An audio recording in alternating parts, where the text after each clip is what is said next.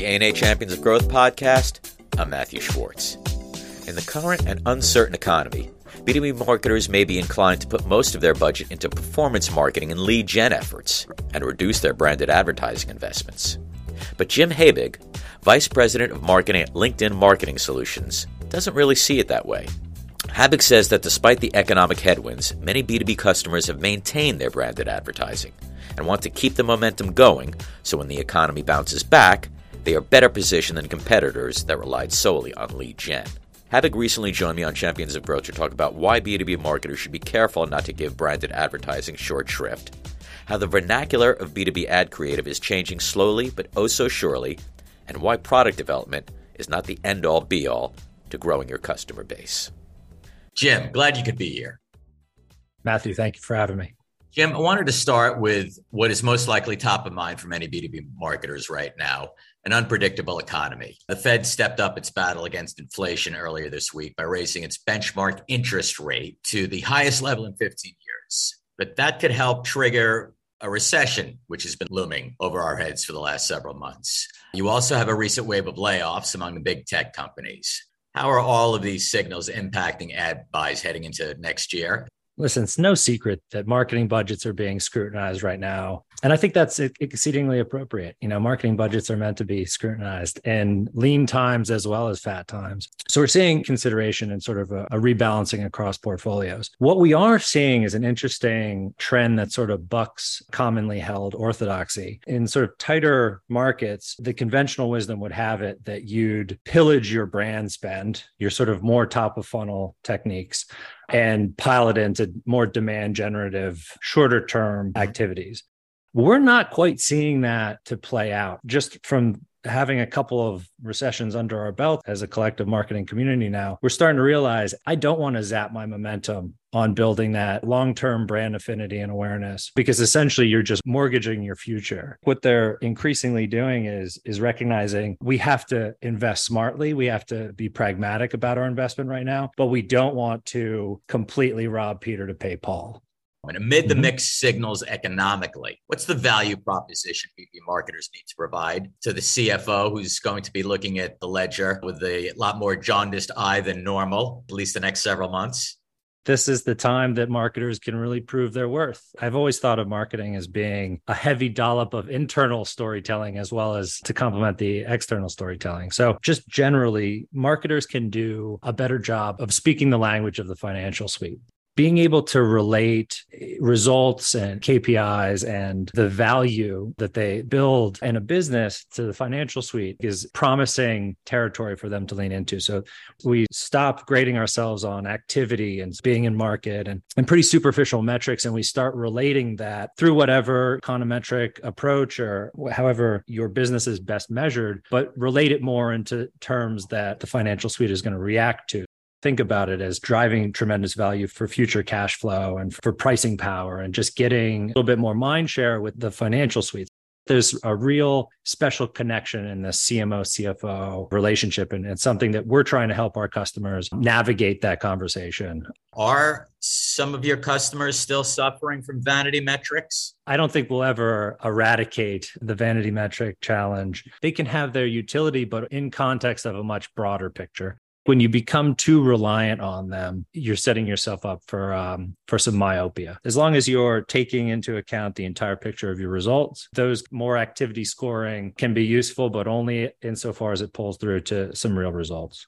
With an unpredictable environment, the natural inclination among B2B advertisers might be to ramp up their budgets for performance marketing and lower funnel equity at the expense of branded advertising. But in a previous conversation we had, Jim, you said that this performance marketing versus B2B branding debate is a red herring.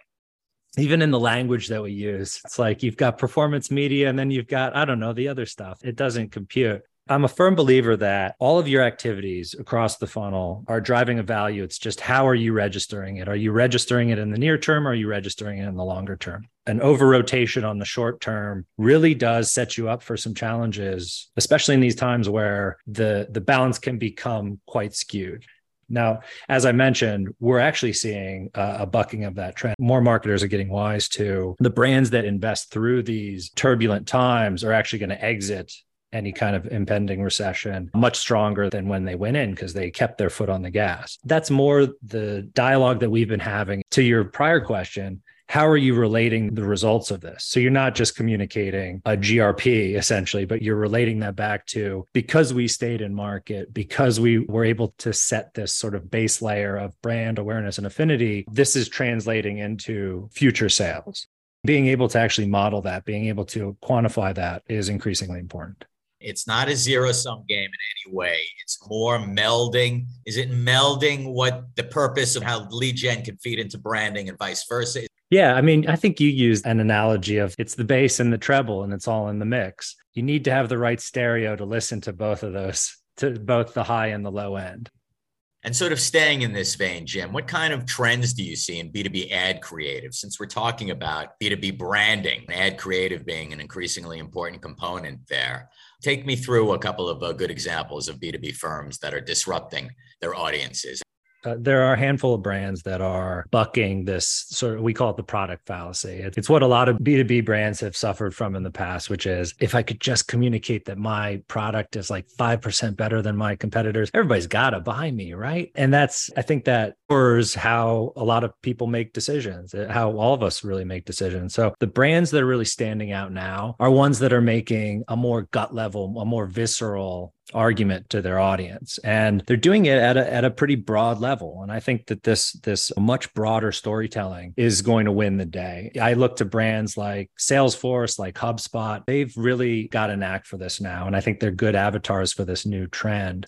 Think about Salesforce's campaign, Team Earth. It's big ideas. It hits on this insight that in a time when a lot of other platforms are taking a stance of aversion of like, let's explore other worlds. They're like, nah, let's invest in what's right in front of us here. That's really hitting a nerve. And it's hitting a nerve beyond even their sort of tight cohort of folks who are empowered to buy Salesforce solutions. That's more of the creative storytelling that I think is going to carry these brands into the next generation. It's really all an acknowledgement that like, while not everyone can buy our products, everyone should know about our brand, because then you're setting that base layer for folks who everybody's going to have an interaction with these brands over the course of their working career. Now they're primed to understand what they're about, to understand their purpose. So is it possibly part of your job to disabuse clients that the product will sell itself? Here again, it's all about the mix. It's all about bringing the right kind of attention to that brand building, to the storytelling, as well as to just product improvement. This is one of the underpinning theses in sort of this product-led growth space that you hear people talking about a lot, where the product needs to be inviting, it needs to be welcoming, it needs to be broadly accessible. You also need to be able to tell the story of that product. What your raison d'etre in the market is, it's really a complementary approach. And so when we talk to customers, we try and coach them on that. Typically, B2B organizations have really given the ball to the product and sort of let that run. There's increasingly a recognition that that's only one half of it. We also need to be investing in making our brand more accessible, more inviting, and more comprehensible. Does it still swing even with all this mediaocracy? Do you still think it still swings way too far in the product direction? We're on a journey here. More B2B brands are starting to fess up to the fact that we're all media purveyors as well. I have this deeply held belief that all marketing is content marketing. And you could be working in any kind of medium, but the end result is you're trying to influence, you're trying to codify perceptions. And that all really comes down to a story. It comes down to content. The faster brands can recognize that stance, the better off they'll be. And they'll start dropping a couple nickels into that brand building bank.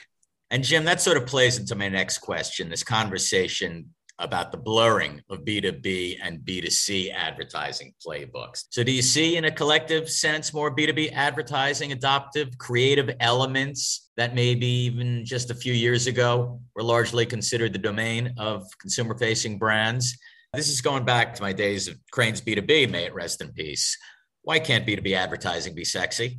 Well, we're certainly on a mission to make it so. I do think you see more brands adopting the vernacular of B2C creative specifically, because I do think that there are some areas where B2B is necessarily going to diverge. But on creative specifically, to come back to Salesforce and not to turn this into a podcast length advertisement for Salesforce, but look at the techniques that they're using. They debuted that campaign at the Super Bowl. They're using very high profile celebrity spokesperson. They're building a brand world that's populated by mascots and really distinctive brand assets. These are all really underutilized, underleveraged techniques in the B2B world. Why is that? This stuff at the end of the day works. I did this exercise the other day with my team where I just said, break me off a piece of that. And then they had to say Kit Kat bar. And it's because it's so embedded in our brains, you can't not say it. And that's such a evocative technique that why doesn't more B2B marketing at least engage with that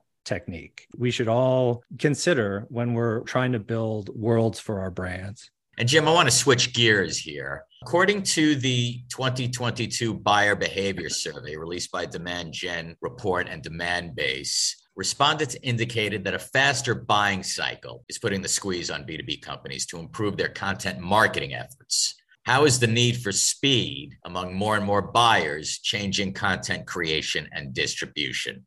There's certainly some contraction happening in the buying cycle, and that's keeping pace with customer demands. But I still think it's leagues apart from where the B2C buying journey has come to resemble. I just ordered a drying rack right before we started talking because I needed one. It broke, and hopefully it's already there by the time we finish this podcast. But that immediate gratification, incredibly compressed buying cycle is sort of what we've come to expect as consumers of regular goods. But for B2B, it's still such a prolonged experience, such a prolonged journey that it still necessitates a very long range, long view approach. There's definitely a tug towards a more quicker and also more compact buying cycle, but we're still very far off from that. Does underscore the importance for brands to really set that base layer of brand awareness. They've got the mental availability. They're on that day one list once someone comes into market. There's still so much we could be doing to just make this process easier, to deliver utility through it, and to tailor content to the exact right moments in that journey that help people make that next decision. Stay with us. We'll be right back.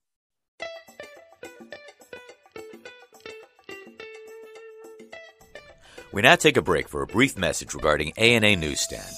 The A&A produces 4 in-house publications covering the latest developments and trends in B2C, B2B, brand purpose, and across the industry at large. With practical insights from leading brand marketers, agency partners, and industry experts, our publications are designed to give marketers the real-world intelligence they need to drive growth and boost their value. Find the publications at ana.net/newsstand. And now back to our show. Welcome back. I'm speaking with Jim Hebig, VP of Marketing at LinkedIn Marketing Solutions, about trends in B2B advertising. Jim, I want to sort of pick up where we left off.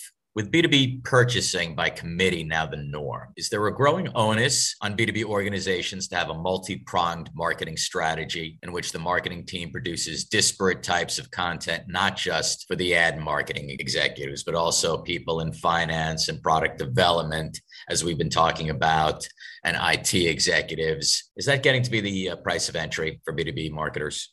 Absolutely. This is a unique phenomenon in the B2B market where no one person can make a decision. You cannot go it alone. You need to make a bunch of different clocks chime at the same time. That requires a pretty fundamental shift in how we approach the market. In the B2C world, everything is built on individual choice. I can walk into a store, I make my own decision to buy that product, take it off the shelf and take it home with me. In B2B, you can't do that. You got to talk to like 10 other people. This is underpinning a lot of the work that we've been doing to sort of shift the onus from individual choice onto groups of people making choices together. This is exactly the idea that's influencing a lot of the work we're doing on this group identity solution, where instead of having the nodes be sort of individual people, it's more buying groups and understanding the interplay in those buying groups and how to serve out content to each decision maker in them. That's just going to hopefully change a little bit of how B2B marketers try and reach their customers. There's also an added benefit of this being just a much more privacy safe approach. You don't have to traffic in individuals any longer.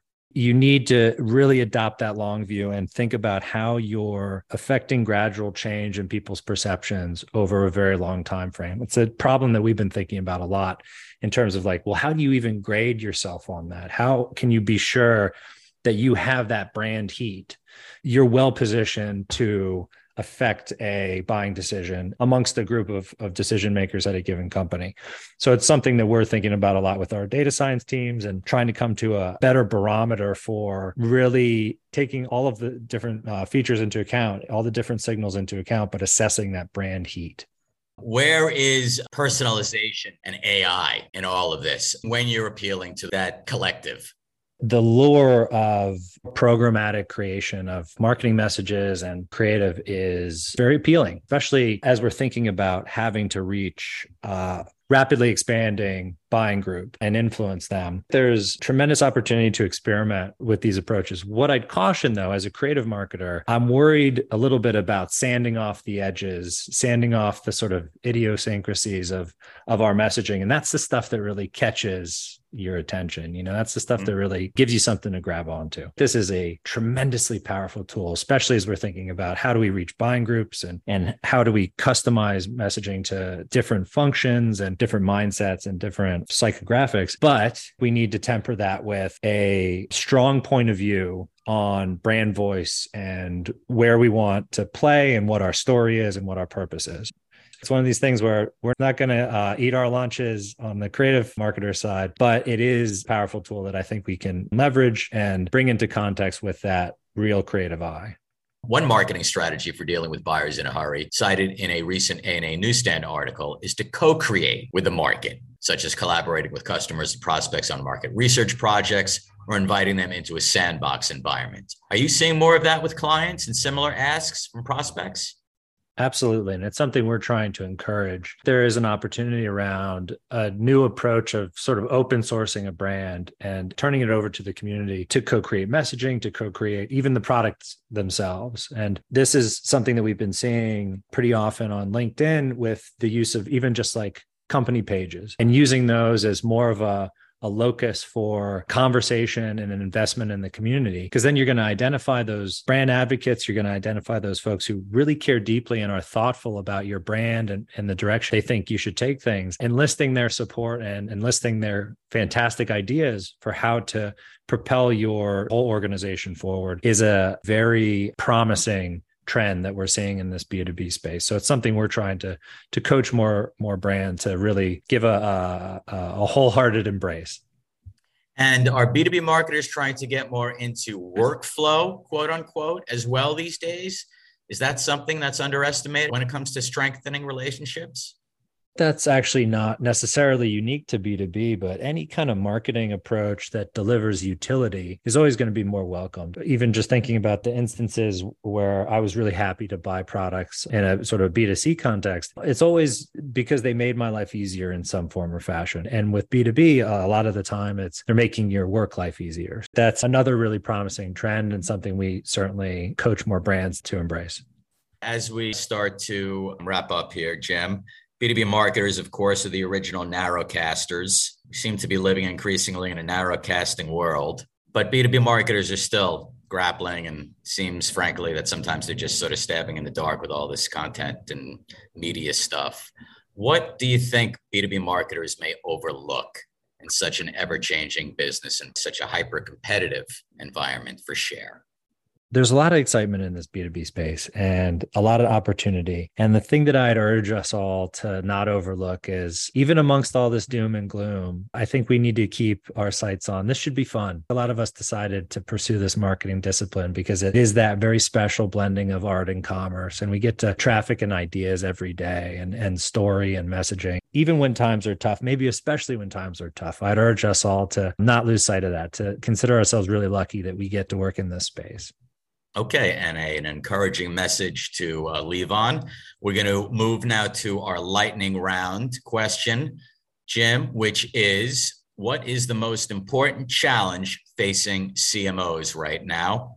I'll just knock out one of the letters and say CFO, because I think that conversation between CMOs and CFOs and getting them to speak the same language, to see each other's plight in a very clear way is the biggest opportunity facing CMOs. So how do you speak the love language of your CFO? Okay. And we'll have to leave it there. Jim, thanks so much for joining me today. Thank you, Matthew. This is a thrill. To learn more about trends in B2B marketing and advertising, please go to LinkedIn Collective on linkedin.com. If you would like to recommend a guest or topic for a future episode of Champions of Growth, please email me at mschwartz@ana.net. And be sure to subscribe to Champions of Growth wherever you listen to podcasts. That's all for now. I'm Matthew Schwartz. Thanks for listening.